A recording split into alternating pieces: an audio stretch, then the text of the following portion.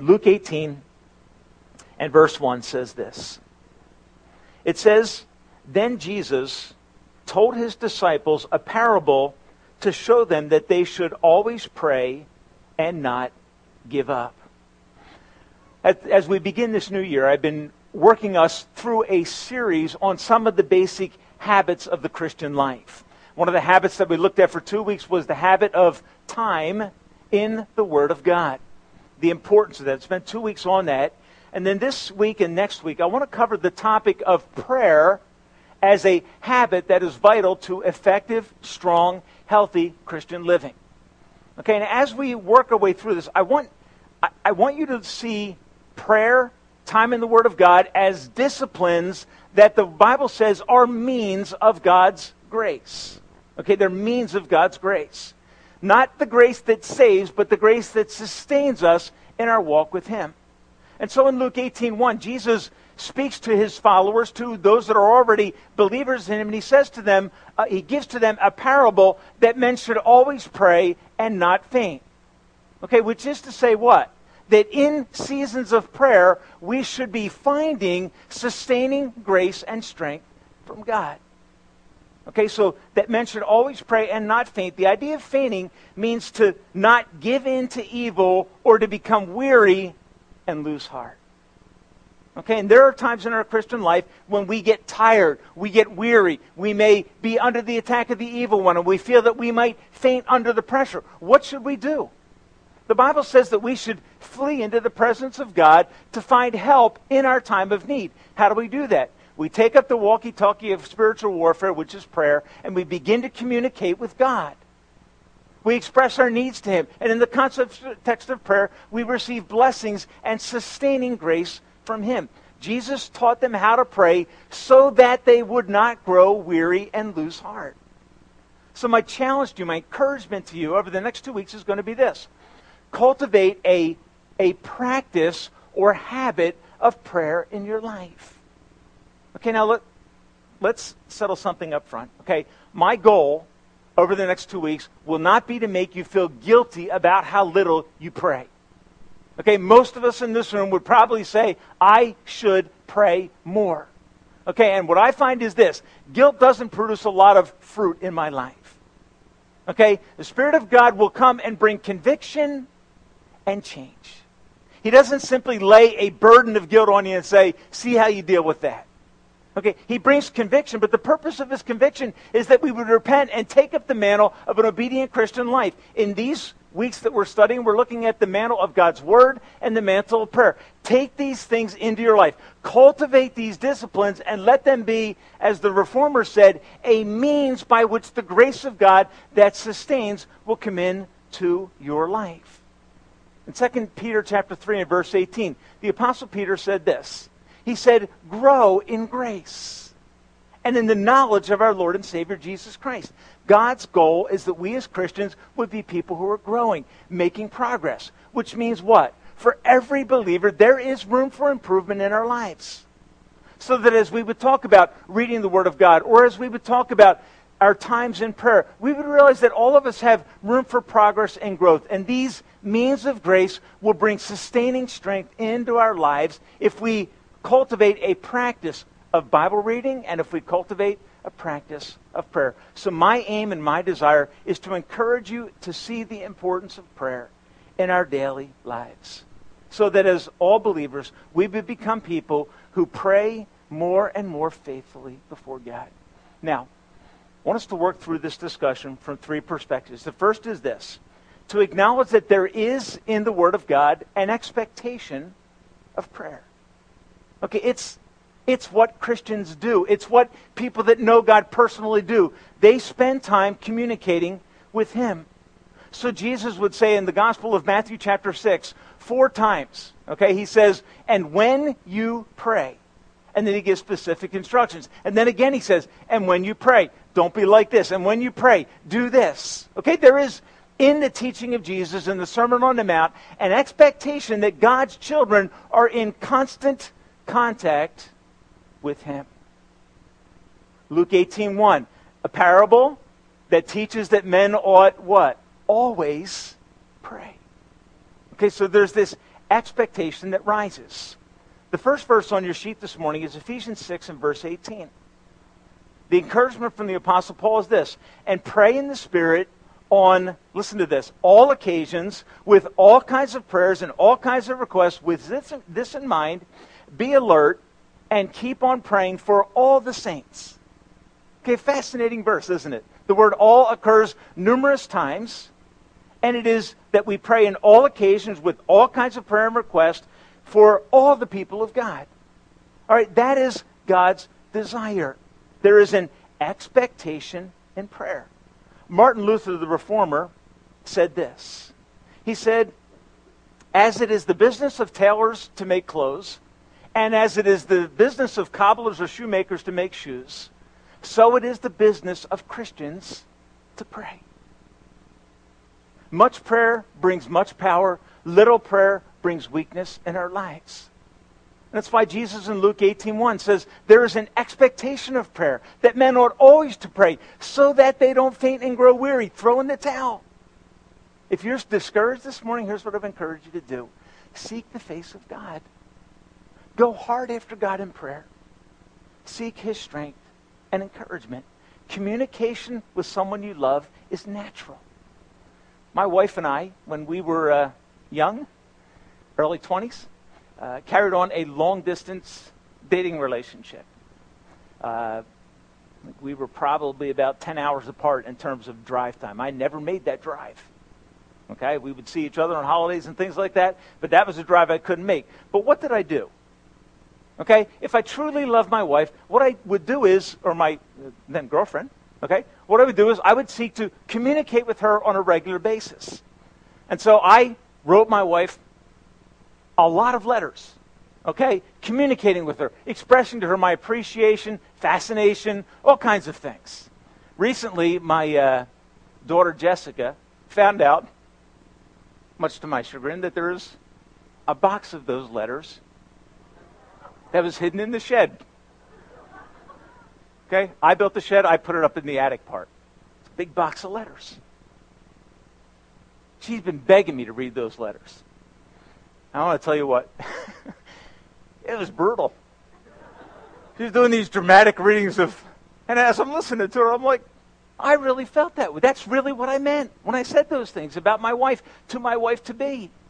All right, Jesse's reading them, and I'm thinking, man, I was pretty good.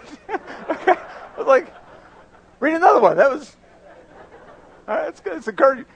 Look, what's natural? What's natural is if you love someone and you have the opportunity to communicate with them, guess what you're going to do? You're going to communicate with them. So if there is a weakness in my prayer life, it's probably related to a weakness in my love and affection for God. You see, first of all, if I don't know Him, I'm not going to talk to Him. But if I know Him and my affection has grown cold, what I'm going to find is that there is a lack, a weakening, a slacking off in communication. And Christians, sometimes we need to realize that God has an expectation that we're going to come to Him and we're going to express our love and commitment to Him. If you love Him, you'll communicate with Him. It's the way that we interact and share life together with the Father. And it is a powerful, powerful means of grace. So there's an expectation of prayer, but then there's this, and this to me is an amazing thing. There is a divine, and I want to use the word summons / invitation to pray. Okay, there is a divine summons, invitation to pray. I want to pull up short from saying that there is a demand that we pray. Okay, my wife didn't sit in Pensacola, Florida at college saying, I insist that he write me a letter. But she was glad to receive letters. And if she didn't receive communication from me, she would have thought he does not have deep affection for me. It would have been very natural for her to think that way. So, what do we have? We have this summons, this invitation that in this relationship of affection, we will communicate with God. That summons is communicated in Hebrews chapter 4, verses 14 to 16. Follow along with me. It says, therefore, since we have a great high priest who has gone through the heavens, Jesus, the Son of God, let us hold firmly to the faith we possess, so that we don't faint. For we do not have a great high priest who is unable to sympathize with our weaknesses, but we have one who has been tempted in every way, just like we are, yet without sin. That is, that there is a means by which we can connect with Jesus, and he completely understands the struggles and battles that we are facing. Let us then approach the throne of grace with confidence, with boldness, with courage, so that we may receive what? Mercy, and find grace to do what? To help us in our time of need. Now, folks, what is that? As the writer of Hebrews kind of coalesces these statements about the glory of God and the work of Jesus on the cross that gives us access into the throne room, what does he say? He says, let us together approach the throne of grace. Let us naturally respond to this invitation, to this open door that God has given to us through Jesus. It's not a demand, come into my presence. It's, come unto me, all you are weary and heavy laden, and I will give you rest. It's an invitation. It's a summons. It's an open door that God has put there that invites us into his presence. John chapter 14, verses 12 through 14, Jesus says, I tell you the truth. Anyone who has faith in me will do what I have been doing. He will do even greater things than these. Greater in terms of magnitude, with a greater global impact. I believe that's the idea here. It would be hard to outdo the miracles of Jesus in terms of specific things such as raising the dead, healing people that were born lame. It would be hard to do greater things than that. But I think what Jesus is saying is that we who have the presence of the Spirit of God will do works of greater magnitude. We'll go throughout the world following the Great Commission. He says, I will do whatever you ask in my name so that the Son may bring glory to the Father. You may ask me for anything in my name, and I will do it. Okay, what is that? That's an invitation. Do you need help today? Do you need strength today? Do you need encouragement today? What does Jesus say? Come and ask, and I will do it. Do you need healing today? Come and ask. Do you need financial help? Come and ask. Do you need wisdom in a relationship? Come and ask. That's what he's saying. An invitation is open before us by the Savior. At the time of salvation, we are invited into his presence to enjoy a relationship with him. Folks, I believe that's what happens in the book of Genesis chapter 3. When Adam and Eve are created by God, they enjoy a relationship face-to-face with God. Sin enters into the picture. Fellowship is broken. God comes in the cool of the day to do what? Interesting question, isn't it? Because I know what he's going to do. He's going to point out their sin. But why is he pointing out their sin? So that he can invite them back into a relationship with him. His desire is that they would know him and love him and enjoy him. So he comes walking in the cool of the day, full well knowing that they have broken the relationship with their God by their rebellion. And yet what does he do? He comes in the cool of the day to restore that fellowship. And in that coming, there is an invitation. There is a summons. There is help for sinners. And that is part of what we do when we pray. We respond to the invitation that God has laid out to us. What will heaven be? Heaven will be the enjoyment of the presence of God and communication with him in perfection forever. There is a summons.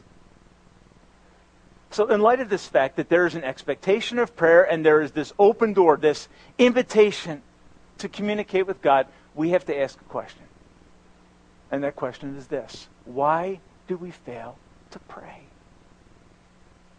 Okay? If there is an expectation that we as the children of God would do it, and if there is this implicit, strong attraction to the Father's presence through the work of Jesus, an invitation, a summons, if you will, come unto me, why is it that we as his children often do not avail ourselves of this blessing of prayer? Why do we fail to pray? I think one answer to that question is that there is often in our lives unconfessed and unresolved sin. Sometimes we need to be right up front with God. Okay? If there's sin harbored in my life, hidden in my life, I can guarantee you this. My prayer life will be weak. The psalmist put it this way. He said, if I regard iniquity in my heart, the Lord will not hear me. Now, sometimes the reason there's a lack of prayer is that there's a lack of cleanliness in our heart. And to go before a God who is holy is not appealing if I'm harboring sin in my heart. In Psalm 32, the psalmist says it this way. He says, for day and night your hand was heavy upon me. My strength was sapped as in the heat of summer. I said, now here he is. He's coming under the weight of his sinfulness. He's becoming aware of it. And if you go and look at the beginning of Psalm 32, you find this acknowledgement of sin. And here's what happens. As he begins to experience the consequence and separation from God, alienation, distance, what does he say? Notice what he says. He says, I said, I will confess my transgressions to the Lord, and you forgave the guilt of my sin. Isn't that beautiful? What keeps us out of God's presence? A sense of guilt, a sense of remorse, an overwhelming sense of being undeserving. What does he want us to do? He wants us to come into his presence and find grace to help us in our time of need. 1 John 1:9 is the promise that to drive us into his presence. If we confess our sins, he is faithful and just to forgive us and to cleanse us from all unrighteousness so that we can enjoy this privilege of access to God. So this morning, if prayer is lacking in your life, first ask yourself this question. Are there areas of unconfessed sin in my life that I need to take to God and find forgiveness? Secondly, I think this is true. I think we fail to grasp the importance and power of prayer. The importance and power of prayer. Ephesians 6:18, Paul says, pray in the Spirit on all occasions with all kinds of prayers and requests. With this in mind, be alert and keep on praying for all the saints. So there's this idea in the midst of a passage that deals with spiritual warfare, Ephesians 6. It's the armor of God, and once it ends, it says, take up the sword of the Spirit, which is the Word of God, and pray. Okay, that's the idea. So as you go to engage in the battle, spend time with God. Soak yourself in seasons of prayer with God. Understand its power and importance. One writer has said this. He said that prayer is a walkie-talkie for wartime, not a intercom for comfort. Okay? It's a walkie-talkie for wartime. It's not an intercom for me to get what I want. Okay? It's a walkie-talkie to get what I need. Okay, one of the most crucial things on the battlefield, if you talk to soldiers about this, one of the most crucial things for them is to have lines of communication. Because the lines of communication are the means through which help flows. So if in my life I am wrestling with the season of weakness with God, what do I need to do? I need to open up the lines of communication, take up the walkie-talkie that's for wartime, and begin to pray. Understand how important and vital prayer is. And I think if you look at the life of our Savior, you'll find that prayer was a vital part of his life and ministry. In Luke 22, verse 39, Jesus went out as usual. This is the evening of the crucifixion. He went out as usual to the Mount of Olives, and his disciples followed him. Why was he going to the Mount of Olives? Well, to do what he had done as usual. To pray. On the eve of his crucifixion, God in flesh knew that he needed to communicate, open lines of communication with his Father in heaven. Matthew 26:37. He took Peter and the two sons of Zebedee along with him and began to be sorrowful and troubled. Then he said to them, my soul is overwhelmed with sorrow to the point of death. Stay here and keep watch with me. Now what is that saying? It's saying that when Jesus Christ, God in flesh, moved towards the cross and understood the magnitude of what would be required of him in terms of obedience to the Father, he sought the prayer support of his brothers, the disciples. Why? He understood that flesh could not do this alone, and he sought the support of his Father and fled into his presence to find grace to help in time of need. He understood the importance of prayer. If you were to read through the book of Acts, Acts chapter 1, verse 41 or verse 14, it says they all joined together constantly in prayer, along with the women and Mary, the mother of Jesus, and his brothers. Acts 2:42. They devoted themselves to the apostles' teaching, to fellowship, to the breaking of bread, and to prayer. Okay, it was like breathing for the early church. It's what they did on a regular basis, inhaling and exhaling a relationship with God. They understood how vital and important this was. And I think there's a sense in which Jesus says this to the disciples in John 15 and verse 5. He says to them, without me, you can do nothing. Which is to say what? Nothing of lasting or eternal value will be accomplished in the power of my flesh. So what do I need to do? I need to take up the wartime walkie-talkie of prayer, communicate with the Father to find grace to help in time of need, to find strength when our strength is failing. So I think we don't pray sometimes because we don't grasp the importance of it. So Ephesians 6:18 is saying, do this at all times, for all people, in all circumstances. Comprehensive communication with God about all of our lives. I think another reason that we don't pray is this. And I want to be careful how I say this. Okay? In my notes, I have the word need in capital letters. Okay? We don't pray because we don't need to pray. Okay? And you say, Pastor Tim, what do you mean by that? Okay, what I mean by that is this. Oftentimes, we're not attempting anything in our Christian life that would require his help. So we don't need to pray. Now, we do need to pray, and what we'll find is that there is an anemic nature, a weakness that will come into our spiritual lives, but often we just simply don't need to pray. Why? Because there's nothing that we're attempting for God that will require the help of God. Okay, I'll give you an illustration. Start becoming conscious of your God-given call and role in evangelism. Start trying to share the gospel in the power of your flesh, based upon your wit, based upon your intelligence, your ability to argue and give apologetics. Try to do it. What you will find is you become utterly worthless and ineffective in that endeavor. You'll find that you are unable to do it. But if you start to take up a heart burden to say, God, I want you to use me to share your truth with others, guess what you're already doing by saying that? You're already requesting help and power to do it. So I think often we're caught in a weak approach, in a stagnant approach to the Christian life. We're distracted. We're apathetic. And the reason we don't need to pray is because we're not doing anything that will require the help of God to accomplish it. And yet when I look at the Gospel of Luke, here's what I find. I find that I think it's on 9 occasions in the Gospel of Luke alone, we're told that Jesus goes off to pray. Typically, he goes off to pray prior to large events and encounters. Why? Because he was seeking the help of his Father. He needed to pray.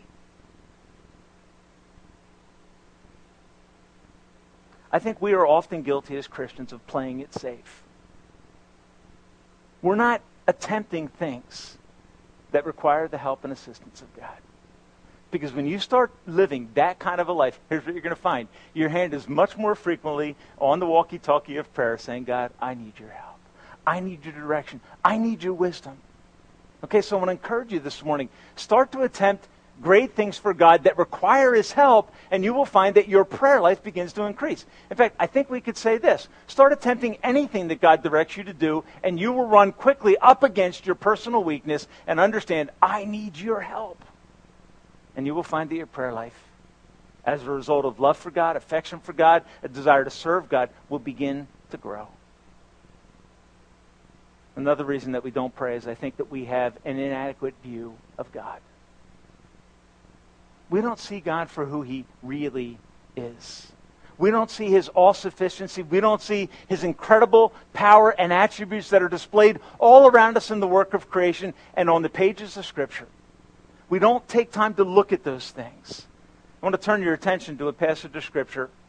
Or real quick, go back. See Ephesians 6:19 and 20 I have on your sheet. In terms of attempting great things for God, just real quick read this verse for you. Paul says, pray also for me, that whenever I open my mouth, words will be given to me that I may fearlessly make known the mystery of the gospel, for which I am an ambassador in chains. Pray that I may declare it fearlessly as I should. Okay, now what's wrapped up in that? What's wrapped up in that is the fact that Paul is attempting something great for God.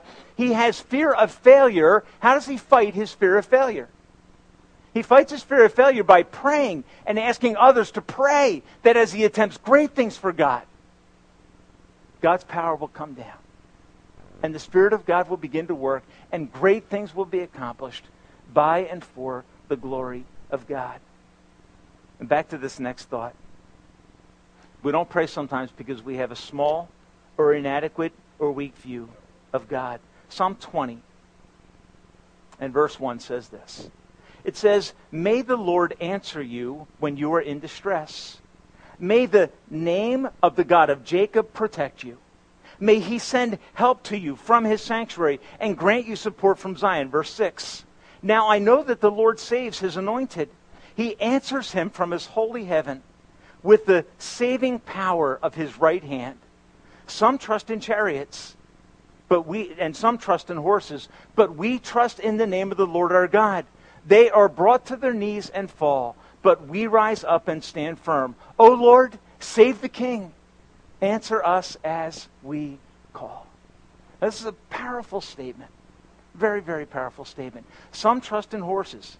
Some trust in chariots. What do you trust in? The psalmist says, we trust in the name of the Lord our God. And then what does he say? An exclamation, God, send your help. Okay, have a high view of God that recognizes that the things that we're to accomplish here on earth for the glory of God require supernatural and divine assistance. Attempt great things for God, and as you do it, say, God, I understand that you are great. Your capacities are infinite. They're mind-blowing. They're incomprehensible. And so I'm going to reach out to you and ask you to come and make yourself known in the midst of our lives. Psalm 33 and verse 16. "No king is saved by the size of his army. No warrior escapes by his strength." Interesting thought when you listen to political campaigns. How we tend to be verbose and grandiose and braggadocious about the might and power of America. No king is saved by the size of his army. No warrior escapes by his strength. A horse is vain hope. And a horse would be a tank or a helicopter or a jet. Okay, a horse is a vain hope for deliverance. Despite all its strength, it cannot save. But the eyes of the Lord are on those who fear him, on those whose hope is in his unfailing love, to deliver them from death and to keep them alive in famine. We wait, the psalmist says, in hope for the Lord. He is our help and shield. In him our hearts rejoice, for we trust in his holy name. And then notice what happens. May your unfailing love, O Lord, rest on us. May your covenant love rest on us as your children, even as we put our hope in you. Do you see what the psalmist is saying? He has a high view of God, and he calls God down into his life through prayer. He calls down air support, just like a soldier on the field, cornered and under attack, would call in air support. That's what the psalmist is doing. Oh Lord, we call on you. We know that we're not saved by our own strength, by our own wisdom. And so we cry out to you for help and strength. Gain a greater view of God and put your hope in him. The last reason I would suggest to you this morning for why we don't pray is this. I think we often simply fail to plan to pray. Okay, we fail to plan to pray. We don't make it a habit in our lives. One thing I've learned in exercise is this.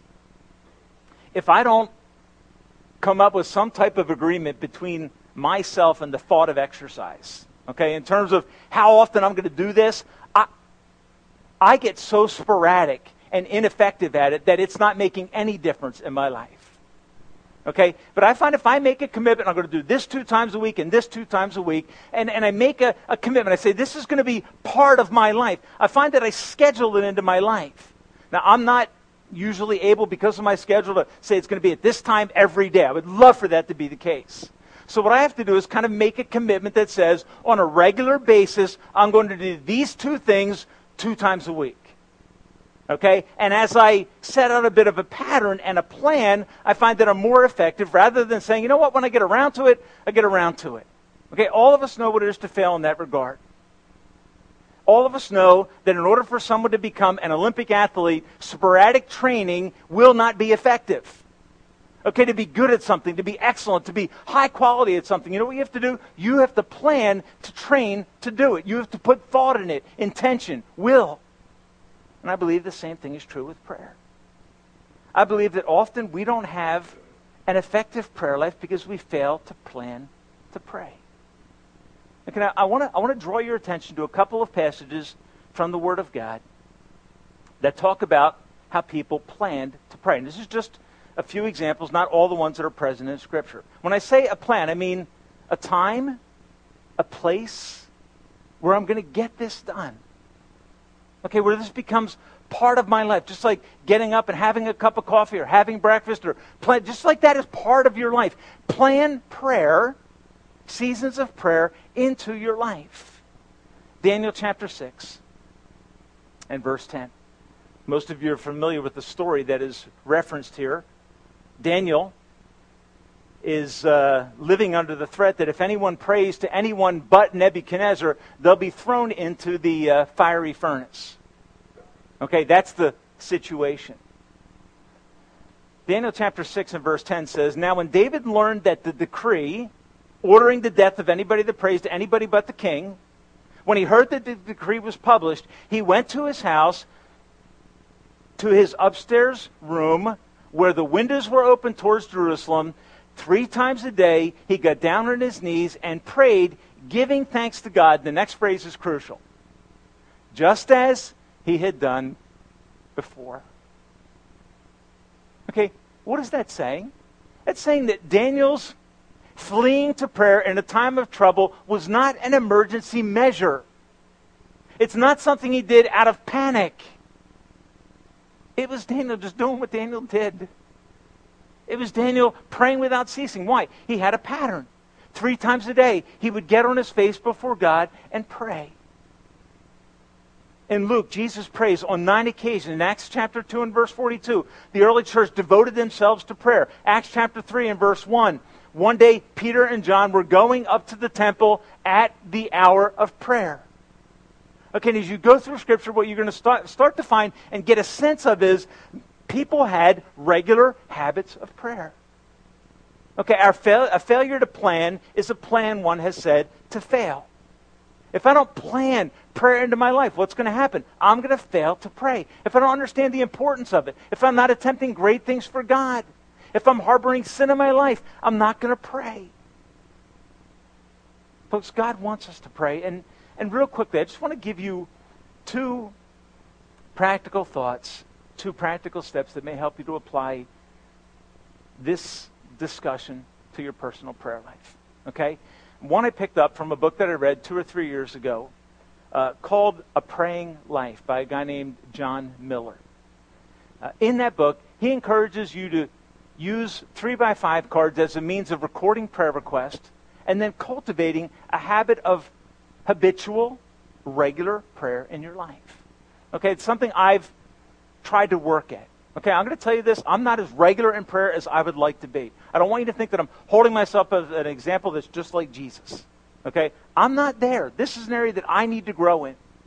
And so what I did is, I took his idea of taking 3x5 cards. These are, I would say 90% of the times, these cards are on me somewhere, usually in my right back pocket. Okay? And what I've done is this. I have a card that's for my family, things that I'm praying for my wife and for my kids. Sometimes I'll record verses on there that I want to pray for them, from things that come up in devotion, something that you want to share. I also have a prayer card that is for missions. People that we support, missionaries that I'm aware of. To do what? To be able to uphold them in prayer. I have a card. If you looked at this card, you probably couldn't read it because my writing is horrendous. Okay? But this card is current needs. Okay? Gwen Vitale's name is on this card. Nancy Ugudo's name is on that card. Okay? If you talked to me and shared something with me recently, a burden in your life, I probably wrote it on this card. Okay? I got to rewrite this card because there's a lot of things that are checked off and things have been taken care of and answered. Okay, but I don't... You may say, okay, I could not do that. Okay, and I don't go through all these every day. I try to pray for my family on a daily basis. That's one I try to go through regularly. The missionaries try to go through that on a regular basis. Why did I do this? Okay, I did it because I tend to be too sporadic. If you know me personally, you're just shaking your head saying, yeah, you are. Okay, I need to have something established as a pattern in order for those things to happen. You need to be wise into how God has wired you. Okay? And if you need to write things down in order to remember them, I don't know if you're like me, but I'll often say to someone, yeah, I'll pray for that. And then later I realize I totally forgot. Not intentionally. It wasn't a lie, it's just I forgot. Okay, so find a way. Somewhere in your iPhone, maybe there's an app for that, I don't know. A way that you can be reminded. Things that I pray for, and it just pops up there.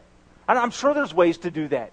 Use technology, use whatever it takes to cultivate a pattern of prayer.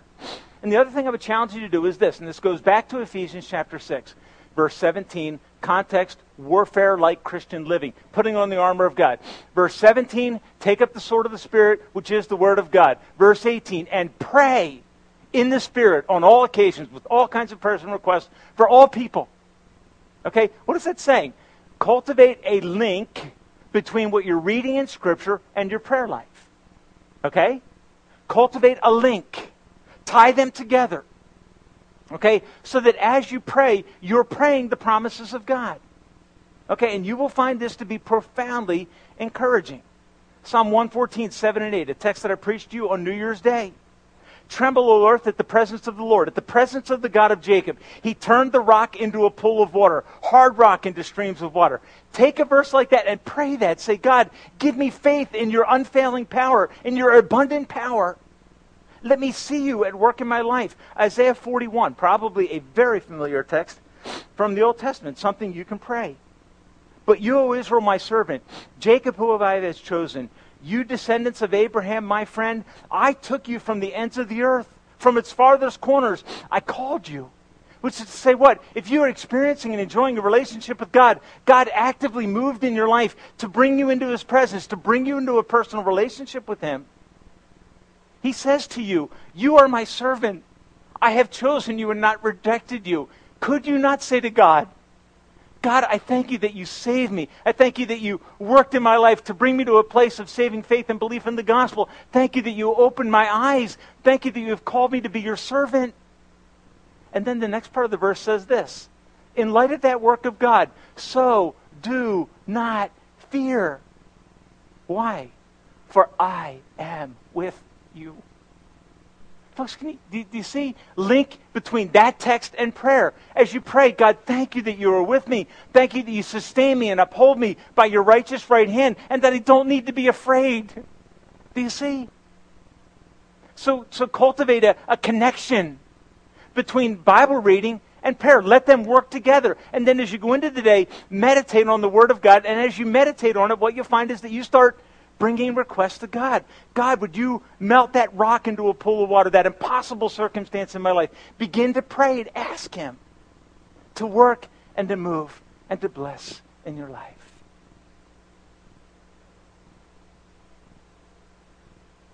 Get a plan. I don't know what your plan will be, but get a plan. Make it part. Intentionally say, God, I want to honor you by communicating with you. Just like at college, I had to carve out time to stay in constant contact with my wife-to-be, expressing my love and affection and needs to her. So we do with God. Why? Because we love Him. And because of His love that has been expressed to us. And He says to us, so do not fear. Take a promise, claim it, pray it, and ask God to sustain you and to change you. Prayer is a means of grace to sustain us. Luke 18:1, so that you do not grow weary and faint. Jesus said to Peter, Peter, pray that you do not what? Enter into temptation. Folks, can I ask you a question? How often do you face temptation? It tells you how often you need to pray. And when Jesus comes back and finds Peter, James, and John asleep, what does He say? What? What? You couldn't stay and keep watch with me for 1 hour? Oh, how convicting is that? Peter, watch and pray so that you don't fall into temptation. Folks, we all face temptation on a daily basis. Therefore, we need to take up the communication instrument of prayer and talk to the Father, call in the support that we need. Attempt great things for God. Don't live an anemic life. Maybe this morning you lack a personal relationship with God. I want to be abundantly clear. Do not think that by an abundance of prayer you can get God to forgive you of your sins. By one prayer, your sin can be vanquished. It's the prayer of Luke 18, the next text. You know what it is? It's what the tax collector prays to God at the temple. What does he say? God, be merciful to me, a sinner. Jesus says that man went down to his house justified, declared righteous in the sight of God. Why? Because he prayed enough to win the favor of God? No, because he simply acknowledged his need. Okay, prayer is a means of growing in grace. It is not a means of attaining grace. Praying will not save you. But expressing your sin to God and repenting of it and trusting in the blood of Christ will alter your destiny forever and make you a praying man, woman, or young person. Okay, so please, don't come say, well, I got to pray to get God's favor. You cannot earn God's favor. But His grace and strength comes as we seek His face in prayer. Father, teach us to pray. Teach us to pray. God, make us a church that prays. Let us cultivate a habit and pattern of prayer in our lives so that we cannot be any longer weak and anemic, but so that we can be strong and mighty in the Lord, so that we do not faint and grow weary. Because life sometimes, Lord, is very hard. It's draining. It can be at times exhausting. Let us be people that flee to you, I pray. And we ask these blessings. We ask for your help in the name of Jesus, who summons us, who invites us to come. And Lord, if there's one here this morning who does not know your saving grace, I pray that today they may realize that through exercising spiritual habits, they can't change their life. But by simple prayer of repentance, their life can be changed by the power of God. And so, God, come. And so, God, work and move in the hearts of your people this morning. We pray this in Jesus' name. And all God's people said, amen. Amen.